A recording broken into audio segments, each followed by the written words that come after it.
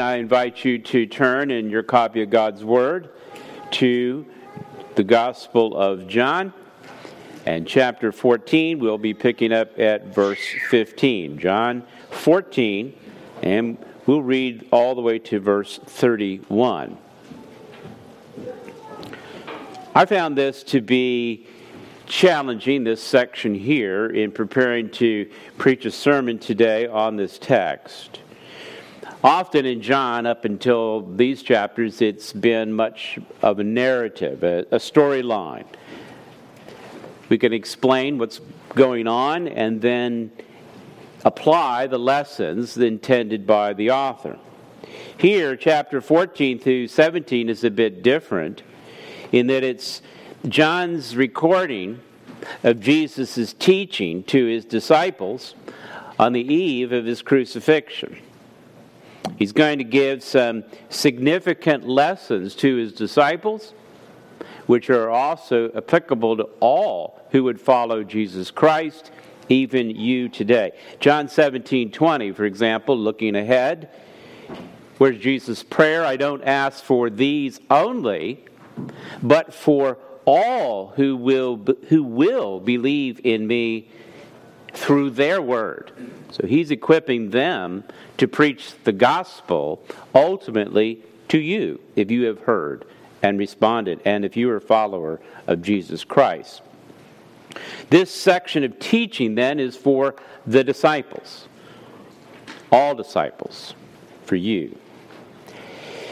Now remember, this section here, though, is not all that Jesus said. It is not all that Jesus did. John will remind us that later in his gospel, chapter 21, where he says, now there are many other things that Jesus did, and were every one of them written, I suppose the world itself couldn't contain the books that were written.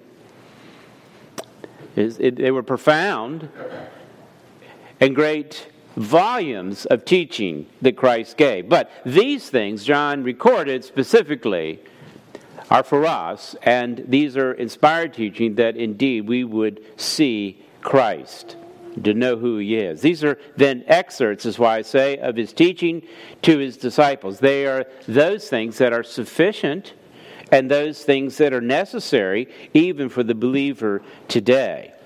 But this section I find difficult for me as I go through it. And I don't know, particularly just the way I think, maybe influenced by Western thought, if you will. But I'm more inclined to at least learn in a linear fashion and certainly teach that way. I know some, perhaps that are much younger than me, are used to more of a mosaic presentation, if you will, but not me. I go from point A to point B to see and come with some sort of conclusion. And that's kind of how I would model my sermon. But that doesn't fit that well in this section in particular. I find it a bit challenging. Now, Paul's didactic teaching in the epistles follow much more in a linear fashion. But here, as well as if you read John's epistles, they're much more in a circular fashion, in the sense of like concentric circles, not circular reasoning, but it's going from one topic to another topic to another topic, and then coming back to the original one and giving it in a different light, expanding upon it, and so forth. So to juggle that many thoughts and ideas at one time is difficult for me. I have a tendency to have much more of a one-track mind. In any case, this may very well be a model of exactly how Jesus taught as well. And I do think it's helpful to go back over things again and again. This is kind of the pattern of what's going on. In fact, if you're looking at the text here in chapter 14, notice, and I've said this before, it begins with, the whole chapter here, let not your hearts be troubled, in verse 1. But then look down to verse 27, it says the same thing, let not your hearts be troubled. And then it adds to that, neither let it be afraid. So an expansion, but it's the same idea. He's circling back around to the same concept. In the next few chapters, you're going to hear as this begins something talking about the Holy Spirit. It's going to be repeated, this theme, in chapters 15 and 16 as well. Chapter 15, verse 26, for example, when the Helper comes, he's speaking of the Holy Spirit. And chapter 16, verse 7, for if I don't go away, the Helper will not come. So he's adding to and going back to some of the similar ideas that have been mentioned. Again, I think this is certainly represented how John taught, and perhaps he learned this directly from Jesus Christ. He's circling back around recurring themes that are of great importance. This little section that I have, why don't you see if you can identify a few of them as I read the text, beginning in verse 15 of John chapter 14.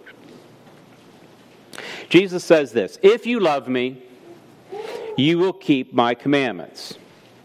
And I will ask the Father, and he will give you another helper to be with you forever. Even the Spirit of truth, whom the world cannot receive, because it neither sees him nor knows him. You know him. For he dwells with you and will be in you. I will not leave you as orphans. I will come to you. Yet a little while, and the world will see me no more. But you will see me. Because I live, you also will live. In that day you will know that I am in my Father, and you in me, and I in you. Whoever has my commandments and keeps them, it is he who loves me. And he who loves me will be loved by my Father. And I will love him and manifest myself to him." Judas, not Iscariot, said to him, "Lord, how is it that you will manifest yourself to us and not to the world?" Jesus answered him, "If anyone loves me, he will keep my word. And my Father will love him, and we will come to him and make our home with him. Whoever doesn't love me does not keep my words."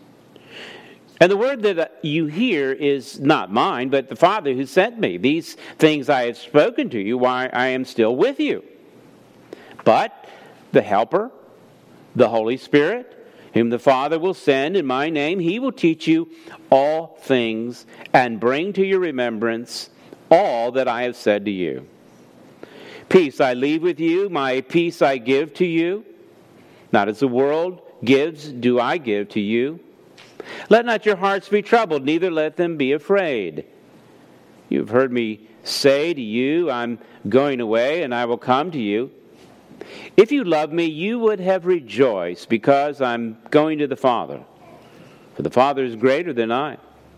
And now I've told you before it takes place, so that when it does take place, you may believe.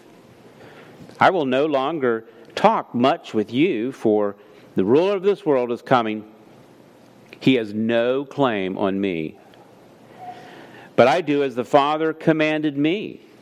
And so the world may know that I love the Father. Rise, let us go from here. Let us pray. Father, I do pray that we will hear and heed the words of Christ this day. May they be food for the souls of your saints and life to those who are in rebellion against you, who are dead, who need to be made alive. Quicken their hearts even this day. I pray in Christ's name. Amen. Now, there are many themes I hope you've noticed in this text quite a bit. It is challenging to organize them in such a way as I'm accustomed to do, so I'll do just that and skip around a little bit. I think it's easier for me to be able to present.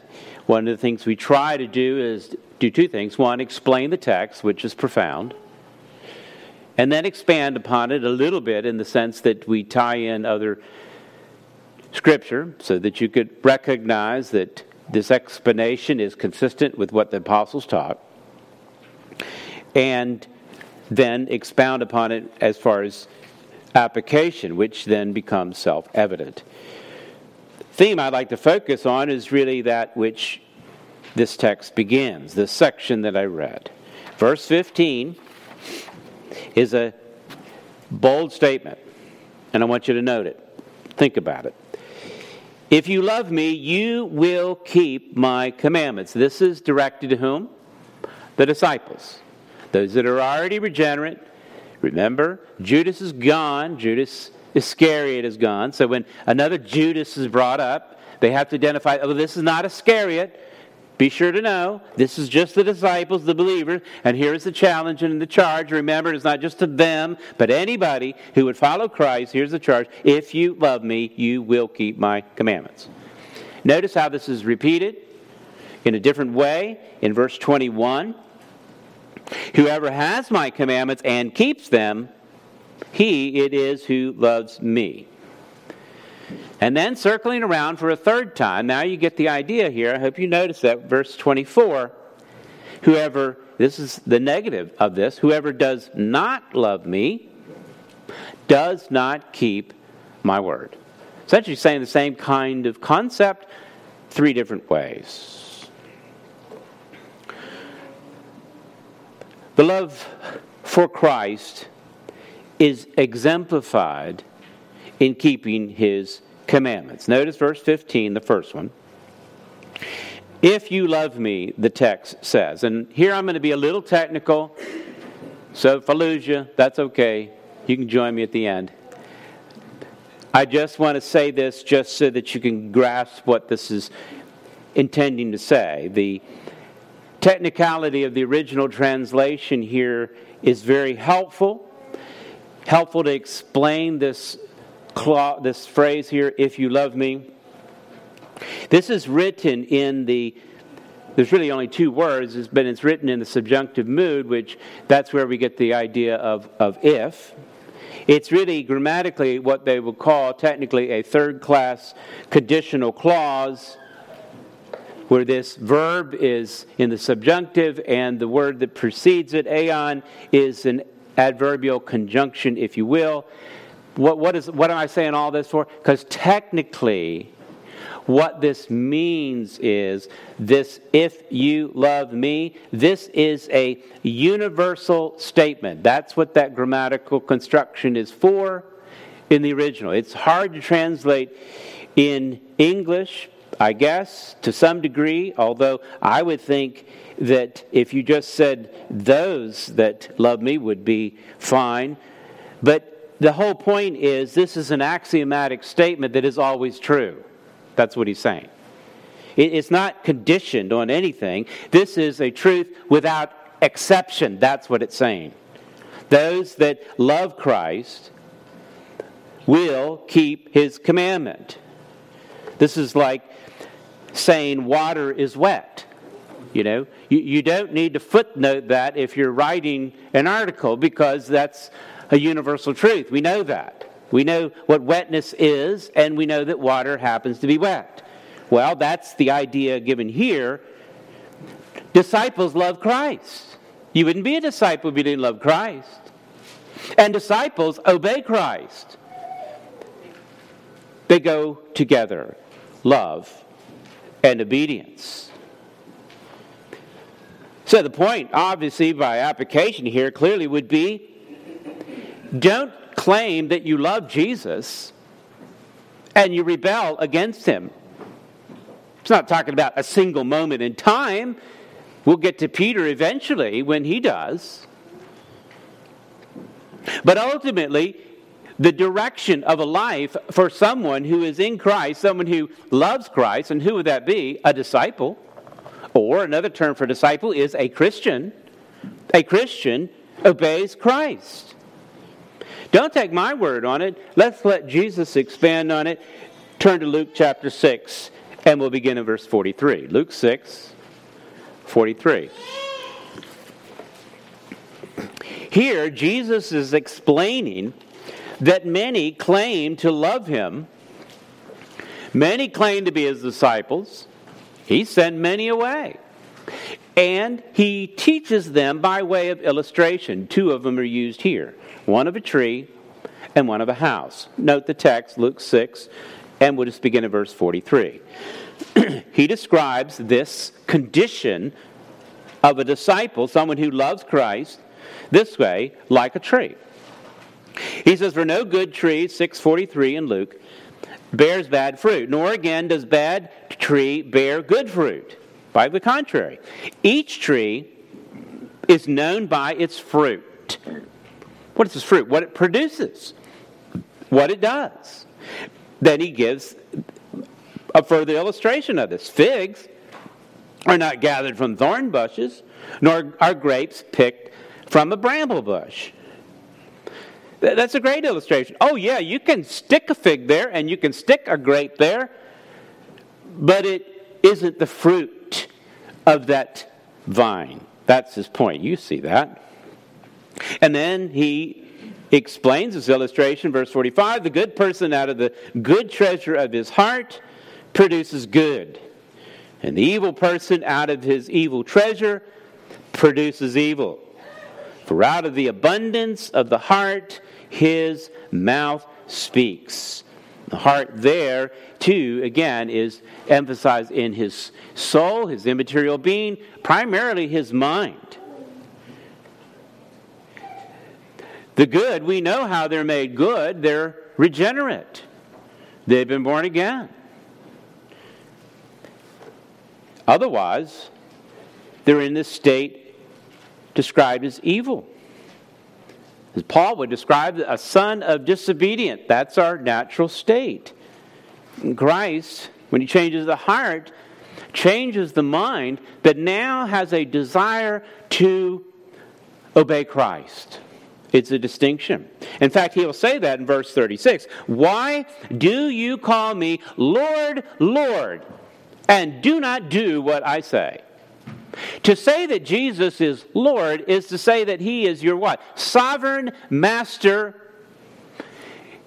That you will obey him. Of course. You wouldn't say Jesus is Lord unless you desired to obey him. To obey his commandments. And here, that's repeated twice. And these folks think, oh, I really love Jesus. Do you? Obey him.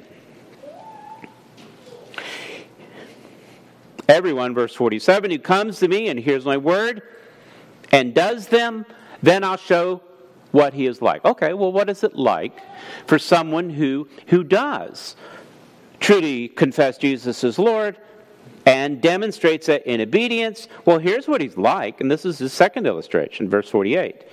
He's like a man building a house who dug deep and laid the foundation on the rock. When a flood rose, the stream broke against the house and could not shake it because it had been well built.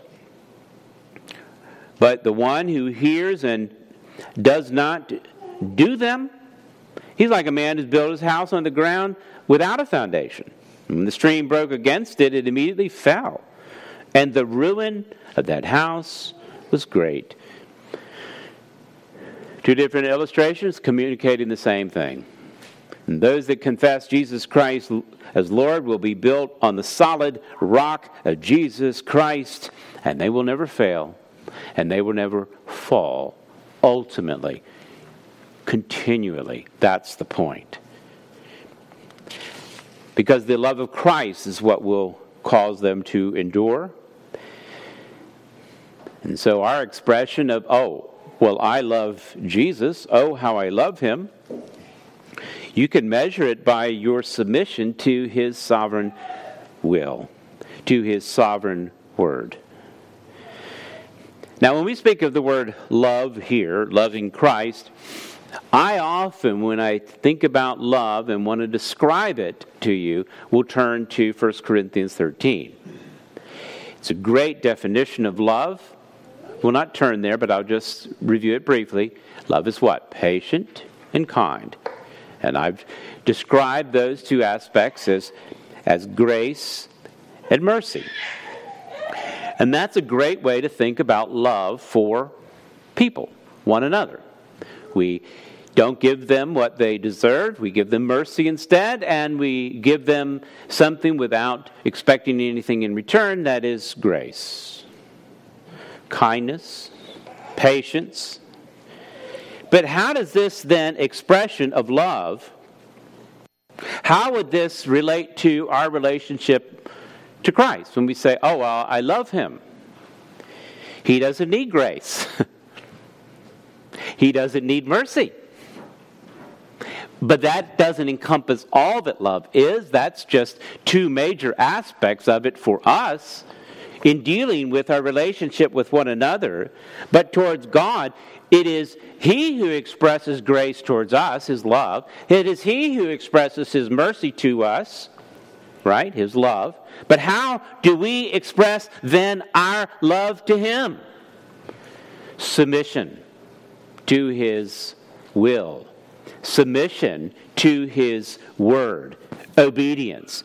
If you read further in 1 Corinthians 13 in describing love, then Paul will continue on and tell other things about love. And one of the phrases there in verse 5 of 1 Corinthians 13, you can jot it down and look it up later. But there's this phrase to further describe aspects of love. It doesn't insist on its own way.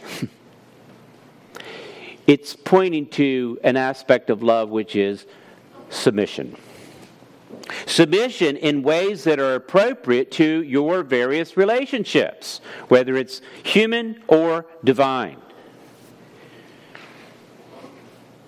The essence of rebellion is, I will have it my way. I want to do it my way. That's the heart of disobedience. I know better. You said this, but I would rather do that. That is an act of rebellion. It is not love. Love doesn't insist on its own way. Rebellion is like a little child whose parents tell this child to do something and the child will not do it. And there are times in which the parent must step in and stop the child in its rebellion, because the ends of that will lead to death, sometimes literally. They try to go across the road when it's not time to cross the road. And you'll see a parent dive after the child, whatever they have to do, even if they cause injury to this child at this time, because they are not going to let this child down the way or path of destruction. And beloved, God will do it with His people as well. There is a way, Solomon said, that seems right unto a man. That is, from our own perspective. Oh, we can see it in the little child, but now we're grown up and we know better. There is a way that seems right, but its end is destruction. And the sovereign Lord of Jesus Christ, who would give commands, does so in love. He does so to save His people. It is Jesus in our text here in John 14 who said that, what? I am the way. What kind of way? John 14:6. The way of truth. The way of life. Listen to Him. If you love Him, you'll keep His commandments. Well, what are the commandments of Jesus Christ? Everything. Everything right here. From the beginning to the end, that's His commandments. I'll just read you a text review to get through quickly. Jesus in His teaching, they asked Him about marriage, and He would say in Matthew chapter 19, haven't you read from the beginning that God created them, male and female? And therefore a man shall leave his father and mother and hold fast to his wife, and the two will become one flesh. So they're no longer two, but one. And what God has joined together, let not man separate. He's talking about the beginning of the human soul. It's the creation of God. He's talking about, and I didn't think I'd ever have to teach on this. I think this would be axiomatic, that there is male and female, and that's it. That's Jesus teaching that. That it would be the male who is going to leave his mama, which is a good thing, go find him a wife, and establish a new home. This is why even in our tradition, typically, the wife will take the name of the husband. Because they become one flesh. That's the point. That they would get married and not shack up together.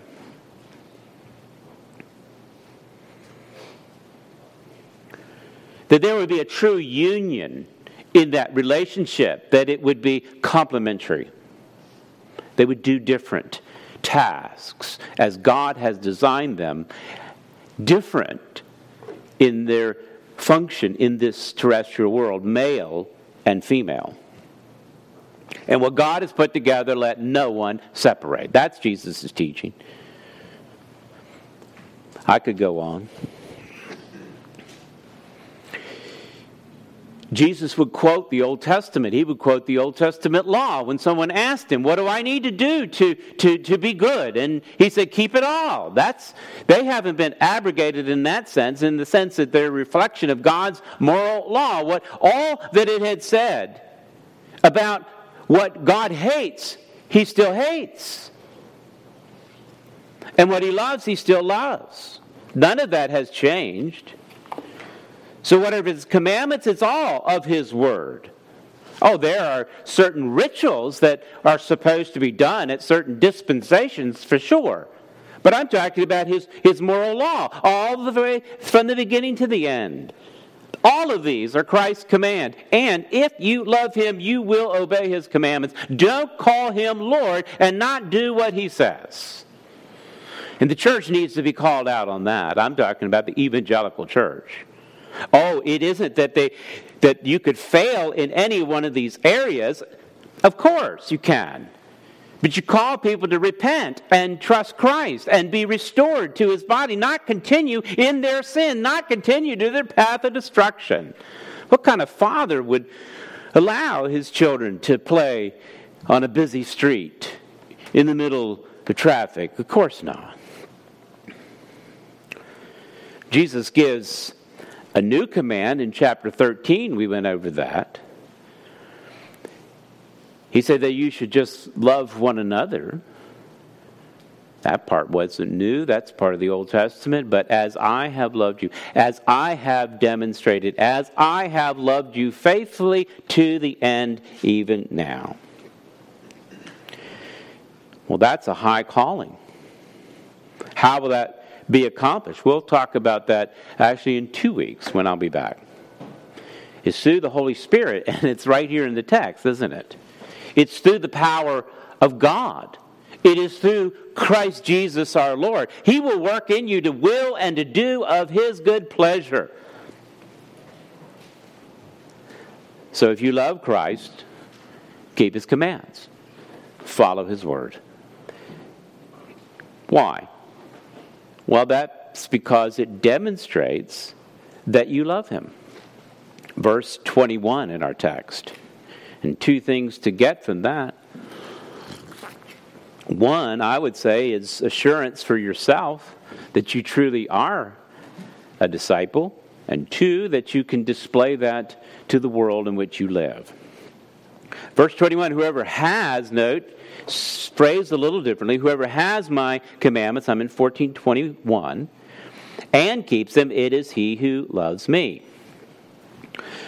Turn to 1 John chapter 2. Keep your finger there. And because John himself expands upon this a little bit in 1 John chapter 2. I love how he begins this, the little children. John's an old guy. He's about to go off to be with Christ. And he looks at his congregation and thinks of them as children. in that sense. He wants to give them the wisdom that Christ has given him. This is the one that was in the upper room, and now he's writing an epistle to his beloved flock. He said, I'm writing this, why? So that you don't sin.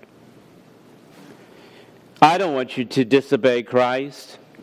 But you know what? If you do, don't forget that we have an advocate with the Father. That's the idea of even the Holy Spirit, to be an advocate. It is Jesus Christ, the righteous himself. He is our advocate.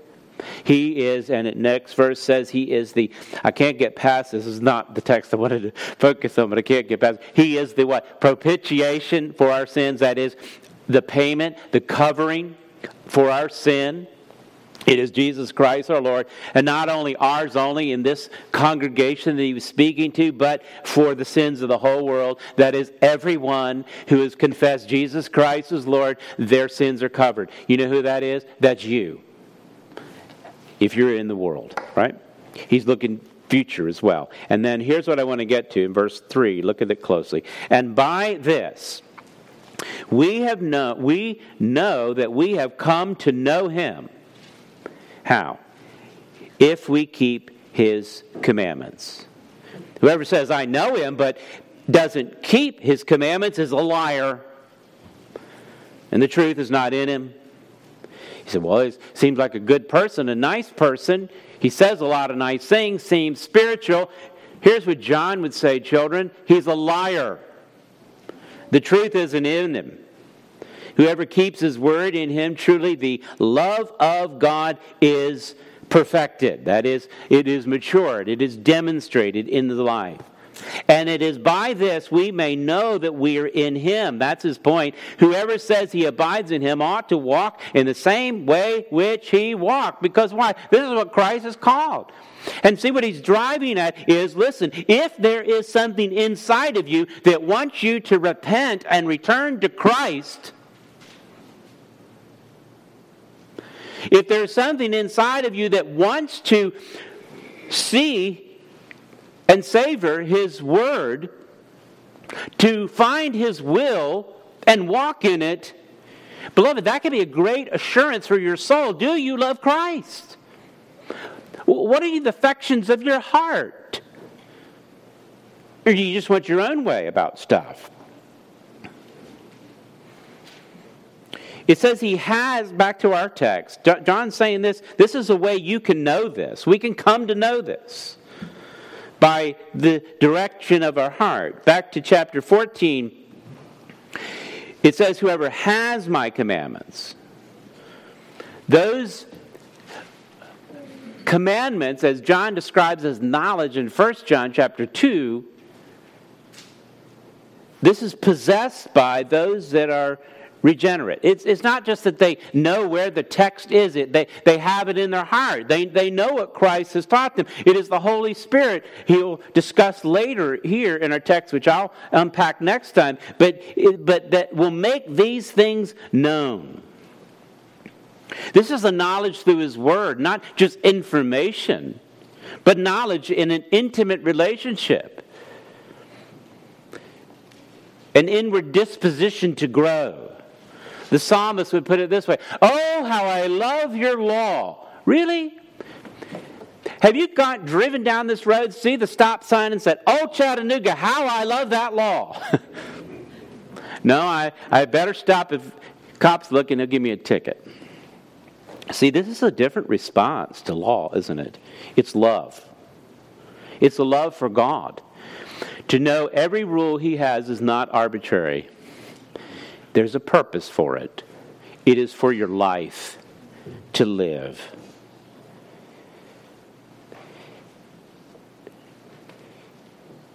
Those that have it, who know it, who savor it, who want to know his law, they keep them. Our text says he keeps them. He keeps them not in the perfection of, oh, okay, I've always done this without any transgression. Of course not. John has already explained that. If you say you have no sin, you're a liar. You don't keep them perfectly, But it's a disposition to want to follow Christ, to want to be restored to His fellowship and repentance. In chapter 21, we'll get into that later, but I'm sure you're familiar with that. It's the restoration of Peter to ministry. He thought he was washed up. He denied Christ. How would Christ ever let him back in? Because he never got out. He was always in the hand of Christ, whose hand is in the hand of God. He would never let him go. He would just simply remind him, Peter, do you want to stop denying me in your life? Here's how to do it. Do you love me? And he repeats this more than once. Do you love me? Do you love me? And what does he tell Peter to do? Feed his sheep. Tend his flock. Do what I tell you to do. Love is an inward disposition to obey. Obedience from love is stronger than anything that could cause you to conform to the legal aspects of the law. Love for Christ is not us coming up with a list of things for you to comply to. You know what they are. There's no do's and don'ts, if you will, for us to sit there and run a tally every day. Here's the question: do you love Christ? I've thought about this in my own life. By God's grace, I'm about to experience 36 years with one woman. The only woman I've ever known. That's because God's gracious and He's merciful to me. Not because of my goodness. But I wonder sometimes why we stayed together for so long. And as I thought about it, really, other than the grace of God in Christ, of course, but in a practical matter, and it relates to this, it would be, I really think my love for my wife is stronger than my lust for sin. Oh, I'm tempted like any other person, but I don't want to cause her shame.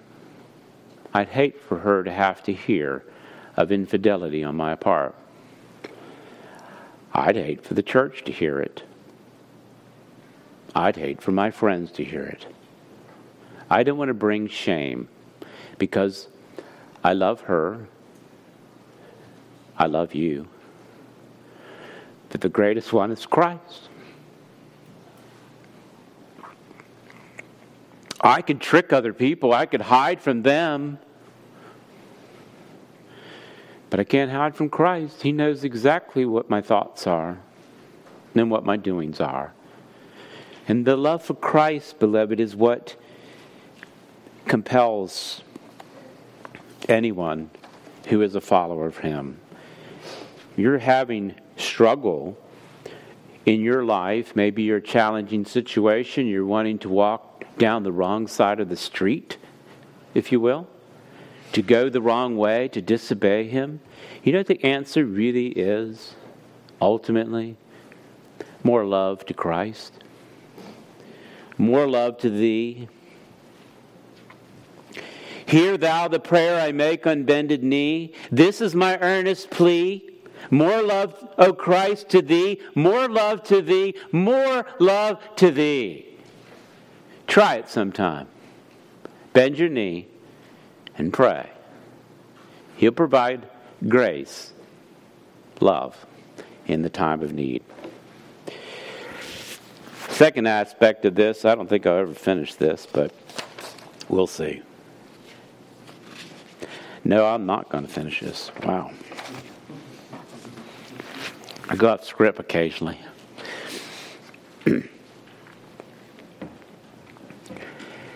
Back to chapter 14 and verse 21.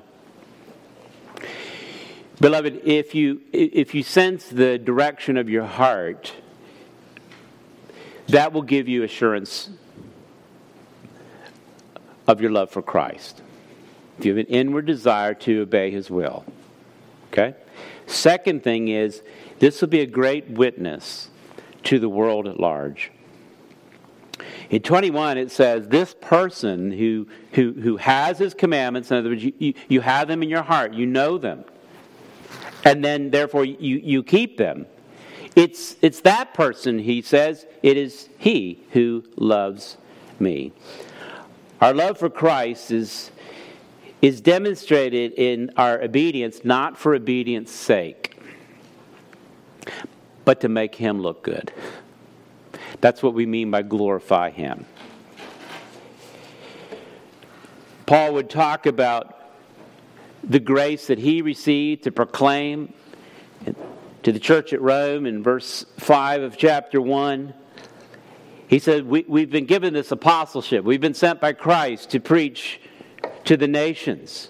We've received this grace to bring about obedience of faith for the sake of His name among all nations. That's what it's about. It's that the name of Christ would be exalted. If I didn't have Christ in my life, you can imagine what kind of person I would be. But you don't want to imagine that. It's bad enough like it is. But if you saw me without Christ, it would be a lot worse. This conforming to Christ brings about fame to His name, if you will. His name then is exalted. That's what the gospel is for, to preach the name of Christ for the obedience of His people. In chapter 14, look back to 13, we've already preached on this message, but I want to focus on one aspect of what Jesus said in His new commandment. 13:34, He says His new commandment, that you should do what? Love one another. How? This is for the disciples, to love one another within the body of Christ. How? By Him, His model. And what's the result? Verse 35, and that's what I focus on. By this, what? All people will know that you are my disciples if you have love for one another. This love for Christ redounds in our love for one another, and it becomes a witness to the world. All people, both Christians and non-Christians, both disciples and non-disciples. And I'll read this for you. John said in his epistle, chapter 4, 1 John, verse 11, Beloved, if God so loved us, we ought to love one another. That's the basis for our love for one another, is God's love. But then he goes on, no one has ever seen God. If we love one another, God abides in us, and His love is perfected in us. What is he saying? God's a spirit, you're not going to see Him. They saw Christ, He was physically there, incarnate in a being, but He's gone to the Father, and He's left them. To do what? To be Christ in the world. How are they going to see Christ? Are we going to get a picture of Him, a portrait painting? No, that would be making an image of God. We're not doing that. So how are they going to see Christ in the world? It's through His people. It's through His saints. Love for one another, it is perfected in us. It's a great witness. The church then is the visible body of Christ. He is going away, but He will not leave this world without a witness. It is those who love Christ and keep His commandments. Let us pray. Father, indeed I pray by Your power, regenerating our heart to give us a new disposition, and empowering us by the Holy Spirit to indeed put to death the deeds of the flesh, that we might follow Christ. I do pray that our love for Christ would be enhanced. May this season of our focus on the incarnation